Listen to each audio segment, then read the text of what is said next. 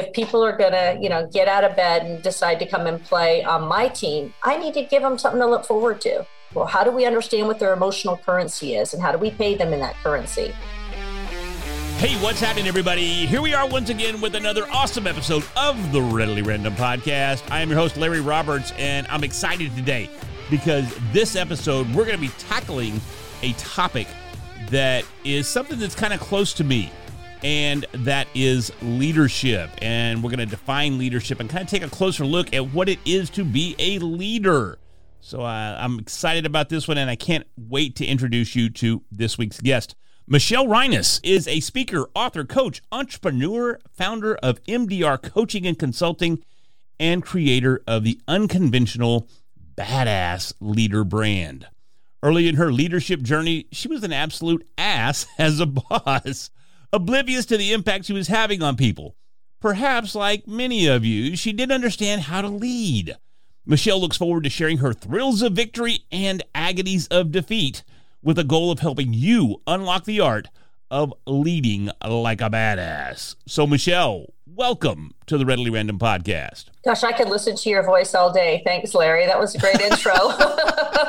You just have one of those great voices for radio. So, yeah, I wish I could record that and keep it. That was an epic intro. So I'm flattered to be here. Thanks so much for inviting me. Oh, that's awesome. To me, this is a great episode right out of the gate with compliments like that. Man, Can't go wrong. I'm just along for the ride now, so thanks. I appreciate it. Yeah, get the kissing up out of the way on the front end, huh?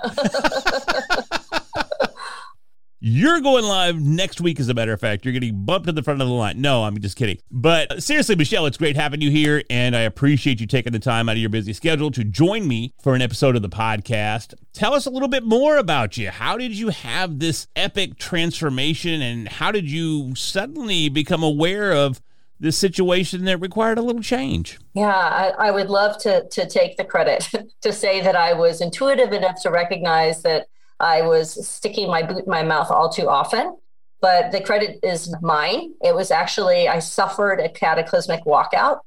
And so when you're kind of the last dog standing, it's rather obvious that you're the common denominator and you're the problem. And so, yeah, so that's exactly what happened to me. And I call that my hashtag bull ride, my fall from grace. And, now that I look back on it, I'm very, very grateful to that team. Thank God they did that. I think it would have been much worse had it been a one at a time kind of departure, because I may have blamed them and written it off and not paid attention to it, which unfortunately happens to a lot of my clients. The first place they look is they blame the other person instead of taking a look in the mirror. And in my case, there was really no denying the fact that I was the problem. And when we, fail our teams as leaders, I laugh about my experience and I make light of it, because I've survived it, but I don't make light of the fact of the collateral damage that I caused.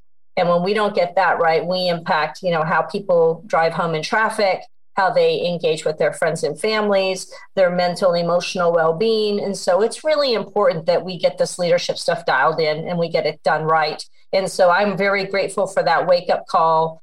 And I'm very apologetic for what happened to them at my ignorance. It was really, classic Peter principle, right? Promoted to my level of incompetence. I didn't have the leadership skills I needed in order to lead others, or lead myself for that matter. Well, it's great to hear you as you sit here today and be able to take ownership of the mistakes that you did make, because yes, from my perspective, that's the first step in leading, is understanding that you can't point the finger anywhere else.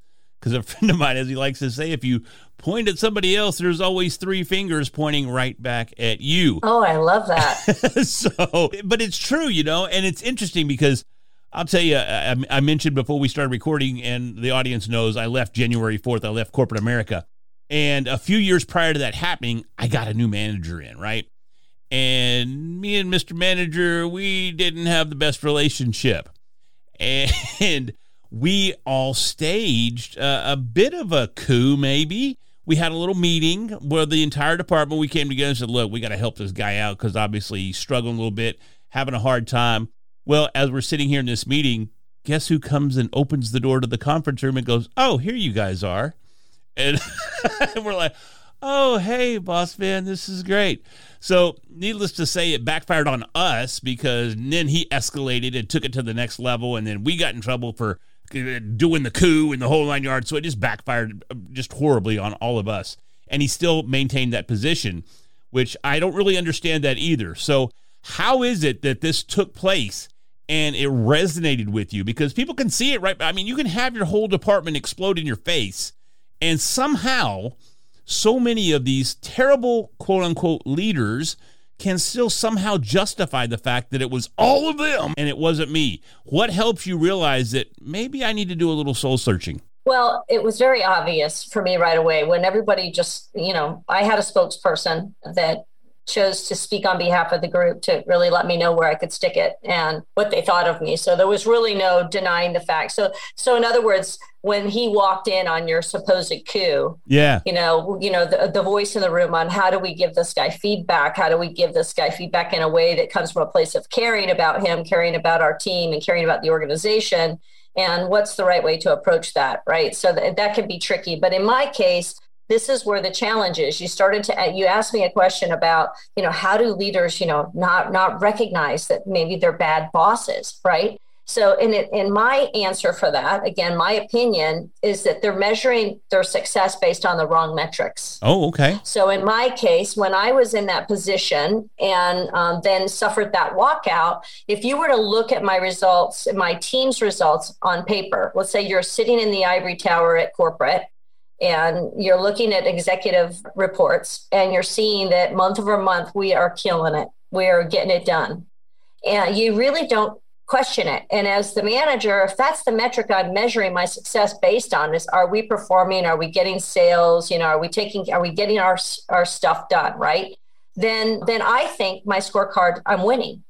And my team is winning. And so I think I'm making the assumption everybody should be happy. We're all good. Hey, team, we're winning. Right. When the reality is there's a lot more to that, because I was a prioritizer of performance over people until I had my wake up call. And then I recognized that, wait a second, if people are going to, get out of bed and decide to come and play on my team, I need to give them something to look forward to. And I'm not talking about the touchy feely, hug it out kind of stuff. But there are soft skills, what I call badass leader skills on, how do we connect with people? How do we understand what their emotional currency is? And how do we pay them in that currency? Maybe it's time. Maybe it's development. Maybe it's, understanding what their end game is and helping them get there, right? Coaching, recognition. So, it's how do we become epic coaches? How do we develop ourselves? I liked how you said right away, you jumped right into lesson 2. Which, lesson 1 is don't be an ass in the book, right? So it seems kind of obvious, but you're not surprised, right? How many asses there are out there that are oblivious to the fact that they're an ass. They actually think they're rock stars. Yes. And no one will tell them any different, unfortunately, because it's a scary thing, right? To give that feedback. But then lesson 2, the first thing I did after recognizing that I was the problem and accepting the fact that, hey, I need to figure this leadership thing out if I'm going to remain with the title of being a leader. And that is stop, drop, take a selfie. So you were exactly right that the first place we get to look is in the mirror and really understand ourselves. What's working for me as a leader? What isn't? What do I need to do differently? What type of feedback can I gather regularly, not just annually, about how I'm doing as a coach? Because if you're a leader, you're a coach. And if you're not coaching, maybe you should rethink about being in a leadership position, because that's what leadership is. It's understanding yourself, understanding your people, and understanding who you get to be for them in order to maximize their performance success or their development, right? Yeah. So that's, my belief is we need to change the metric. And it needs to be, for me, it was prioritizing people over performance. Because at the end of the day, they're the ones who are implementing the processes, delivering the brand experiences, handling the customers. They're driving sales performance and revenue for the organization. They're on the front lines. And if you tap into that as a badass leader, then you can extrapolate their intellectual property in a way that has them get their DNA into the business. To me, that's the highest form of engagement you can hope for, especially for those of you that are listeners that are entrepreneurs.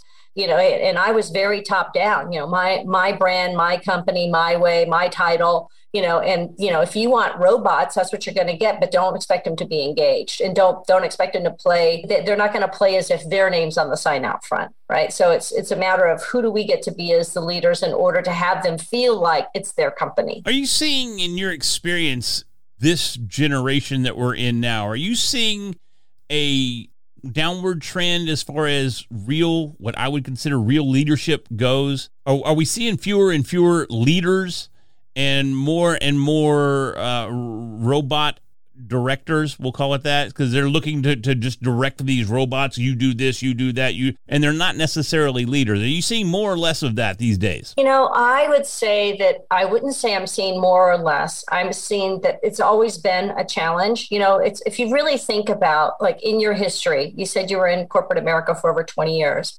How many truly badass leaders did you report to during that tenure versus how many mediocres? During that time, really badass leaders, probably 2. Yeah. And that's, how long was your career in corporate America? Just in one company, it was 21 years. And then before that, I spent, 4 or 5 years at 2 other companies. So, 25, 26 years total. I would definitely say that in all that time, maybe 2, and maybe one's escaping me, but he wouldn't or she wouldn't escape me if it left an impression. So I'll stick to 2. Yeah, I'll stick to 2. Yeah. And so that's kind of what I come up against, right? So as a coach, I go into organizations, and typically the irony of it is I'm usually called in by the C-suite or owners that say, hey, I need you to come in and train my people. It's a wreck over here. They're a disaster. I need you to come fix my team. And how much would that cost? And it's, so the first place we start is in the C-suite. Start with the executive team. It's that's their report card. If their people are the problem, it's actually that they're the problem. And so that's where the focus needs to begin. And then that's where we get the multiplier and the maximizer, the trickle down, right? And so that's what I get really stoked about doing, and helping leaders, identify what's working, what's not working, what they need to do differently. And then they get to build that badass team. And I help them, through these 12 leadership lessons and a lot of other expanded tools within that to help them get there, help them develop those competencies, and help them be willing to look into the mirror, which there's a lot of ego out there, as I'm sure you've come across in your tenure. It's not easy. It's not comfortable.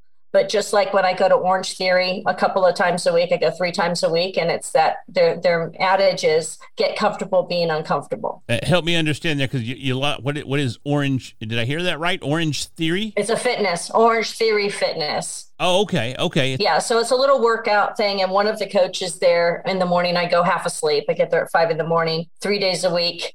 And on the wall, it's get comfortable being uncomfortable. And that's, to me, that's what being badass is, whether it be personally or professionally, and certainly as a leader. Comfort zone is not your powerhouse. That's not your growth wheel, right? So it's, asking for that tough feedback. It's being willing to own the mistakes. If someone on your team made a mistake, a lot of times I'll say, well, I'll talk to an owner, and they'll say, well, Larry over here, I'm just really frustrated with him. He's just, he's just not committed. He's not this. He's not improving in his skill sets. And so I go, great. So how are you supporting him? What type of feedback are you getting? Did you talk to my previous manager before you came on the show? You did a little homework, didn't you? You're like, let me talk to this guy right here. I sure did. Get the I got the dirt. Okay, I'm sorry. Go ahead. Yeah. So again, it just goes back to the leader on what is it that you're doing to support your team. Who do you get to be for Larry that's going to be different than who you get to be for Michelle? Because we're not the same person, and we need different things, and we have different skill gaps, and we have different competencies, and we have different needs as to how we like to be communicated with and how we like to be coached. And so it's really about developing the capacity of the leader. And when that leader is developed and really embraces the idea of becoming an epic coach, which is where I should have invested a long time ago when I was in corporate America for 34 years, then suddenly it becomes easy. Leadership becomes fun, it becomes easy, and then the team really starts to fall into too. When I say formation, I'm talking like musketeer formation, that all for one for mindset. And that's all cultivated by the workplace culture that the leaders, are responsible for. So that, leadership should be fun, and it should be fun to be on a team. Even if there are crazy goals, it's a lot more fun to have fun while trying to crush those goals. Yeah, definitely. Definitely. And it definitely improves your odds of having a chance of attaining them or even beating them. So something that interests me is like timeline. If you come in and you identify some discrepancies in leadership, what's the timeline there where you come in and you implement your new policies, procedures, approaches, whatever it may be, strategies? How long does it take for those to start taking root? And how long does it take this new leadership mentality and leadership environment to really take root and start show some changes in the environment that it's in?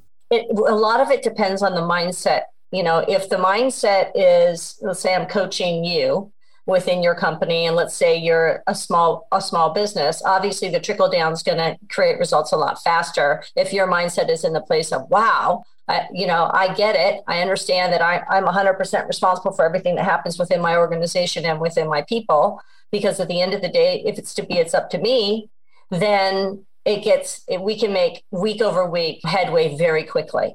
But if you're the type of manager, I'm not going to say leader, that is argumentative, defensive, not open to coaching, first off, I'll probably break up with you or fire you as a client, because I don't want to take your money if you're not going to do the work, right? It's like, why spin both of our wheels? And I want to maximize return on investment. So it has to be a partnership. But then, once they get out of their way and they can shift, then a lot of people, depending on their personality profiles, will accelerate through it very quickly. In my case, there was no denying it. And then I was on the fast track to go, oh my gosh, what can I consume? What do I need to do to figure this leadership thing out so that I don't create this kind of collateral damage again? And so back then, to date myself, this was back in 1990, 1991. So it was a long time ago, and it was still very top down and still quite autocratic then. And there wasn't a whole hell of a lot out there as far as resources go. I think I got Stephen Covey's book, The 7 Habits. I picked up Ken Blanchard's 1 Minute Manager, and another one that I should still have today called Shut Your Mouth, which was really a good one for me. I need that one. Yeah, I needed it, right? And so those are like the 3 books that I just dug into, but I really had to kind of push up my sleeves and figure out, how do I cobble this together on my own? Because it wasn't like today where you could just pick up and call, badassleader.com and, hey, can you give me help? What would it take for you to come in? And yeah, I didn't have that. We didn't have that then. And so, yeah, it's the fast track is a mindset track, right? If you're willing, if you come in and you have the mindset, we can give you the tools and resources or the mechanics on how to get there. And then you get to go out there and accelerate and make, check-ins. I look at leadership the same as life support. If you're in the ICU, you have to check vitals. In an ICU, they're checking vitals every 15 minutes. In leadership, how often are we checking our vitals to see, are we still getting it right? Just because we were a good leader for the past 6 months, have we lost our edge? Have we lost our connection? Have we changed our focus? So it's something I recalibrate often as an entrepreneur, as a leader, and certainly as a coach. And then I have my clients do the same. That recalibration, getting that regular feedback, being open to it, creating the right workplace culture, keeping your finger on the pulse of the wellness of your organization is really, really important. It's a lot of fun, and boy, does it pay dividends when it comes to margin performance. Yeah, I think you're spot on there with, how often do we evaluate our progress there? I mean, what do we get reviews? Once a year? If we get that, during my tenure, we very rarely got reviews. You got an email that said, fill out this review. And then you review yourself and they go, yeah, I guess you're not too cool. You're not too nice to yourself. So here, I'll sign that, but there's no opportunity to really sit down and have these growth conversations and understand from both perspectives. Because even then, even if you get a review, who's reviewing your reviewer? Who's reviewing your manager? You as a collective, not even as you as an individual, because within groups, you're going to have personality conflicts. So you may have an employee that doesn't really see eye to eye with the manager, no matter who they are, whether they're a leader or not, they still may not buy into what they're selling. But even as a collective, even as a department or a group or whatever it may be, there's no opportunity to review those in the leadership positions. So you're looking to the leaders above them to do the same thing. And if that happens for the employees, maybe once a year, how often is it happening for upper management? Yeah, well, in my role in corporate America, we did reverse evaluations as well. So if you reported to me, you would self-evaluate, I'd evaluate you, and then we'd sit down and have what's called an alignment conversation to kind of talk about, do we agree, do we disagree, are there any gaps? And then have some dialogue with some examples around, maybe we're disconnected on one of the areas, and I tell you, here's my experience, and then you tell me yours, and you may sway me, and it might change my number. Or you might go, hey, you know what, I completely forgot I did that, and you're right, and then you change your number. It's really a coming together and an alignment for you. I'm not going down. I'll tell you, I'm not going down. No. You're digging those heels in. I want 4% this year, damn it. I'm not settling for the average 3. Give me 4. I'm not going down. So anyway, go ahead. I'm sorry. So, and then after that, then you do the same thing with my team. I had them do a manager evaluation. It's important for me not only to have that, this is more of the formal 1-year evals. Yeah. But I have one-on-ones. When I was in corporate America, I had weekly one-on-ones with my direct reports. And in that one-on-one, every single week, I'd always ask the question, what does support look like for you, for me? And because that's that recalibration. That's weekly. Week over week, I can adjust that in real time, and I can have a tremendous impact on accelerating outcomes for them, as well as for the organization and the team. And so that to me is the best thing that you can do is become an epic coach. And to say that about coaching, this is what was interesting for me. When I left corporate America and decided to start my own leadership brand, which is the MDR brand. And the first thing I did was went out and got certified as a coach. And then when I went to my coaching certification, I went to an immersion program, and then I took all this other coaching training. I was like, oh my God, I should have had that years ago. It would have made my life so much better if I had that coaching skill set underneath my belt as a leader. Oh, shouldn't everybody have that? I mean, if we're managing people, it just makes it easier. It makes it better. It just takes it to a completely different level. And by the time I left corporate America, I'd really peaked out and done a great job. I would say I'd hit kind of my stride on leadership, right? I had really large teams. I think my team at the time was around 165 with my external internal teams. And I was responsible for $500 million in assets and a massive sales force. And, I work with construction and facilities. And I mean, you name it, soup to nuts. And then I walked away from corporate America, started my own company. I thought, oh my God, that skill set would have saved me and really helped me be so much more successful in managing all of those people.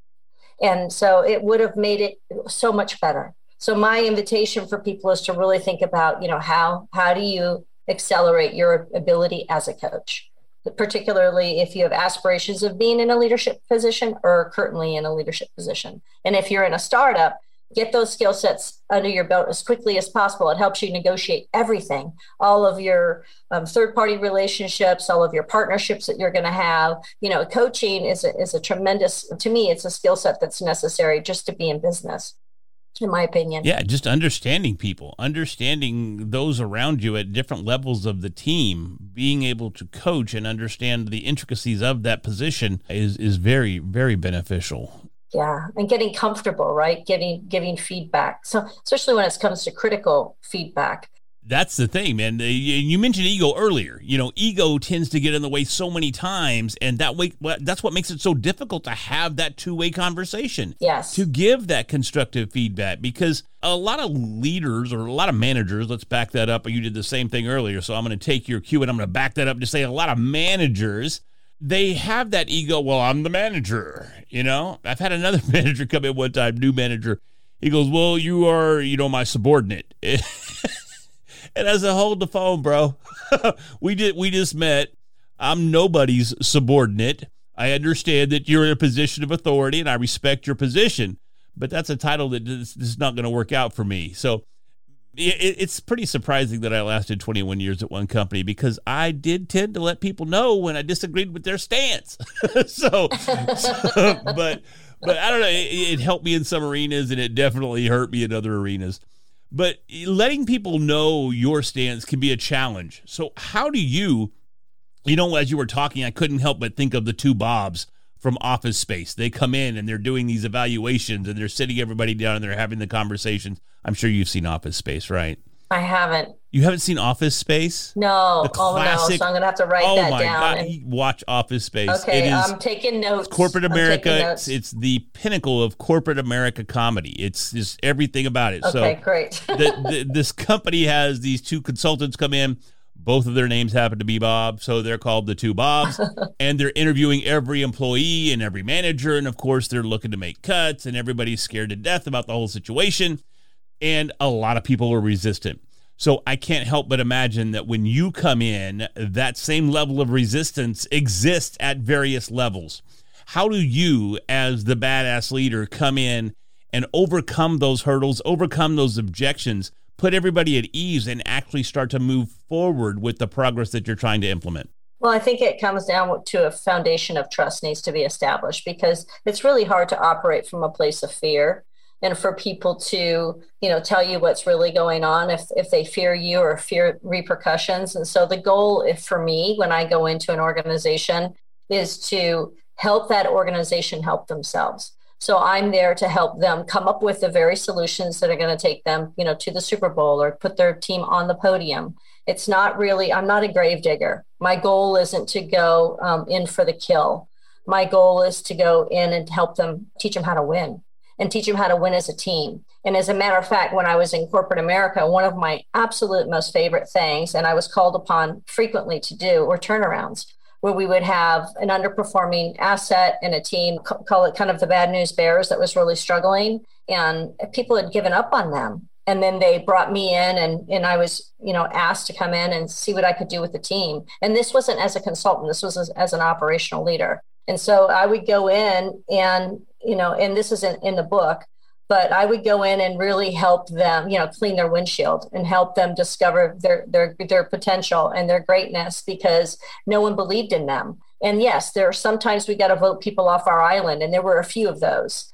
But my goal wasn't to go in there and start chopping heads off. My goal was to go in there and learn very quickly. I mean, the fastest turnaround I ever did was 45 days. And that was a very large team at the time. I think at the team it was around 50 to 100. So, 45 days to turn around a team and then be standing around a table, toasting and champagne 45 days later and celebrating as a team. And, it was just a very exciting, thing. And what I did is I just went in, my role was to teach them how to win and teach them how to play as a team. And so I think that's all of our roles and responsibilities if we're going to wear the hat of leadership. If you want to be a manager, then go in and tell people that they're your subordinate. But if you want to be a leader, you go in and you teach them how to win and teach them how to get on the podium. You put your people on the podium, not yourself. I'm just going to hit that a little bit harder. Don't tell anybody that you're subordinate. Yeah, let's just put that out there. You're not my subordinate. You're subordinate. Oh my God, that is so. Yeah, that's just not. It's just. I mean, where do you go after that? I mean, that just says a lot about the manager that said that to you because they clearly aren't a leader. I mean, we're partners. I'm not worried about titles. We're in this together. We're in the same boat. We're rowing in the same direction. 100%. And my goal is to help you win because when you win, I win. Exactly. And that's how it works. That's what badass leadership is all about. That's what leaders do. They lead, man. It's that simple. They lead. Yeah, and they coach. Yeah, you've got a captain of a team. There's a captain of every sports team out there. It doesn't matter what sport it is. You have a captain of the team. Maybe there's a different word for it, but each team has a leader, has someone in a leadership role. And guess what? They play just as hard, if not harder than you do. And everybody works together as a collective to get that team to accomplish their objective, whether that's to win a championship or whether it's to whatever it may be. Even just win a particular a game. Yeah. One encounter. Just win that one thing. Yeah. But as a whole, as a unit, as a team, and that's what I think it just gets so as lost musketeers. As musketeers. Yeah, one for all and all for one. That's right. That's my favorite kind of culture. And those cultures can exist. I've actually had on one of my other shows I was on, we were talking about that, and they're like, well, I'm in a corporate culture that's, really negative, and there's just no way that we could ever have a musketeer culture. That's a nice idea, but it'll never happen. And I call BS. I mean, if you're in a department, you can create a musketeer culture. You don't have to own the company or run the company. Who do you get to be to the people that report to you? And then how do you develop your own coaching skills to where you can manage up and maybe influence up and influence across your peer relationships as well? We buy into the BS and we don't take responsibility to figure out who do I get to be based on all these different levels up the channel, across the channel, outside the organization, and then internal to the organization to my team. And so we have the power to do all of that. And the rest of it is just excuses. If you're in a toxic culture that's truly toxic, find a new boat. That's fine. But if you're going to stay in the culture, then be the change. I'd love to say that I came up with that, but that's not the ultra famous saying. It's not mine. No, but I'll use it every day. I love it. So, Michelle, tell us about From Bad to Badass Leader. That's your book, obviously, that you've written. Yes. Well, you did write it for us, so let's just run with that. You wrote it just for us. So tell me more about it, man. Yes, From Bad to Badass Leader is an autobiography of lessons learned. So it's my leadership journey. And I tried to, once I left corporate America, I looked back and I thought, wow, I ended up going through all of these bumps and bruises and this kind of evolution of leadership, going from manager to, starting to crawl and then trying to figure out how to finally peak out and arrive build amazing badass teams and turnarounds. And so the book is really the story of lessons. So there are 12 leadership lessons. They're colorful. There's a lot of humor. It's, it's designed for the everyday leader. It's not the traditional white collar buttoned up corporate methodology on leadership. So if traditional leadership doesn't fit your vibe, come on home, baby. We got you. And so it's really a book of stories. So I tell stories and give examples. And then each of the lessons, there are toolboxes on the website on badassleader.com that go with each one if you really want to amplify or accelerate. Remember, you asked that question about how long does it take? Depends. It's kind of like if you're going to try and build a car and you've got 3 tools, it's probably going to take you a while. But if you tap into a bigger toolbox, then you can really accelerate and get there a lot faster. And then if you leverage support, then that accelerates it as well, right? So it really depends upon anyone can DIY with the book. There are 12 leadership lessons and 12 built-in treasure hunts where they do their own work. Yeah. So with each lesson, then we turn the mirror on you and then you get to answer some questions. And so you can do it that way. So if you're on a budget, go the book DIY and then go to the website, look at some of the resources that are on there. And then you can invest in different toolboxes. You're like, hey, I'm going to tackle the selfie thing. Because, right, remember they said that we needed to start there first. And so I'll tackle toolbox number 2. And that's like a nice lunch or a somewhat of a cheap date. It's not a big investment. I won't break the bank, but you're worth it. It is. It's not a huge investment. And people don't understand how much of a return on that investment, how they maximize return on investment when they invest in themselves and their own development, because it's an accelerator to everything. Everyone who reports to you improves when you improve. Right. And it improves your ability to move up within the organization and scale your own career path and scale your business or your department. So it's the best direct way to maximize return on investment is to invest in a leader. And my passionate opinion. And I love that. I love the passionate opinion that you have.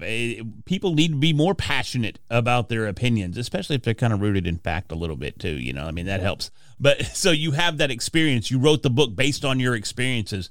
And I think there are so many life lessons in situations just like that we can all learn from.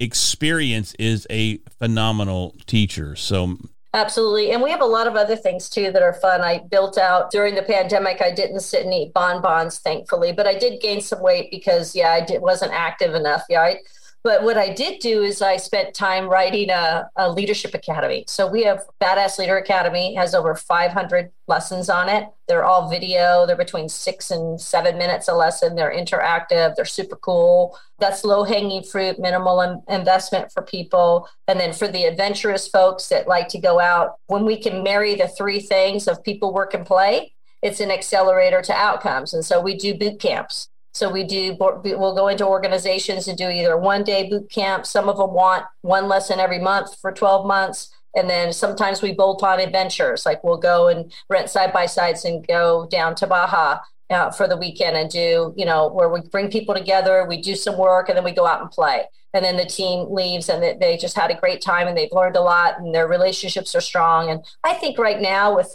so many people and organizations shifting to not going back into the office and keeping remote workers, I think those type of experiential engagements tacked on with learning and people connections are going to be kind of the new trend. And I think they're a really smart investment because you're going to save on brick and mortar. You're going to have less work drama at work. There's a lot of things that you're going to benefit from.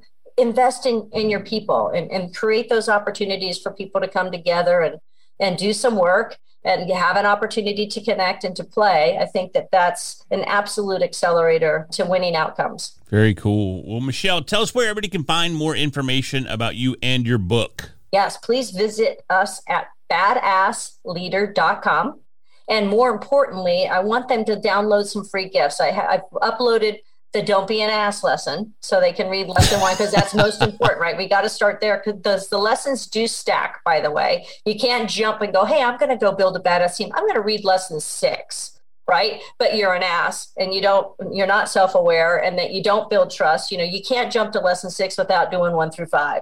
So lesson 1 will be your appetizer. And if they go to badassleader.com/readily random, they'll be able to download some goodies from fun screensavers to the first lesson of the book and some other good stuff on there. Very cool. Very cool. I love it when we have those gifts for the audience. That is awesome. Thank you for setting that up. I had no idea until just this very moment. So that's very cool. I appreciate it. It's funny though.